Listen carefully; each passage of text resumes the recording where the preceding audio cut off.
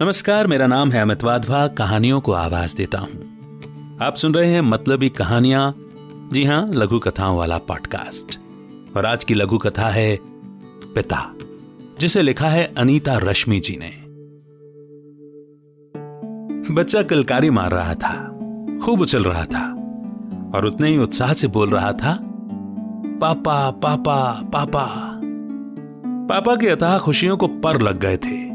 वे बली बली जा रहे थे। आज 2 दिन से मुन्ने की जुबान से फूल झरकर पापा को मस्त किए दे रहे थे। बच्चे की किलकारी उनकी किलकारी में बदल गई थी। एक कोने में तो मासूम मिचमिची बूढ़ी आंखों से बूंदें गिर रही थीं। अरे, आप रो रहे हैं? क्या हुआ बाबूजी?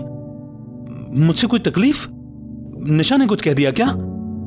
अरे कुछ नहीं बेटा, बस तुम्हारे पहली बार पापा बोलने की अदा याद आ गई।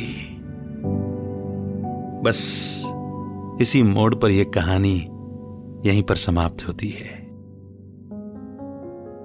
कई बार मुझे ख्याल आता है कि हम इंसान, यदि हमारी एक पेड़ पौधे से तुलना की जाए तो 8, 10, 12 साल ऐसे हो जाते हैं कि हमें अगर कोई नहीं संभाले तो शायद जिंदगी जीना ही मुश्किल हो जाए।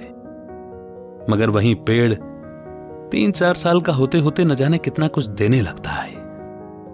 घर में तुलना करनी हो तो शायद पिता एक पेड़ की तरह हो जाता है, मगर कई बार उस पेड़ के एहसान हम भूल जाते हैं। ये शायद इंसानी फितरत है कि अपना समय लेना याद ही नहीं रहता, है ना? बहरहाल, कैसी लगी आपको ये लघु कथा? जरूर बताइएगा।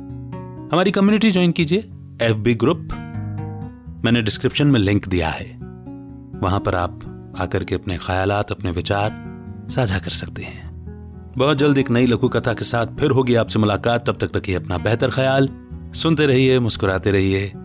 अमित का नमस्कार। जय हिंद, जय भारत। Like this Sochcast?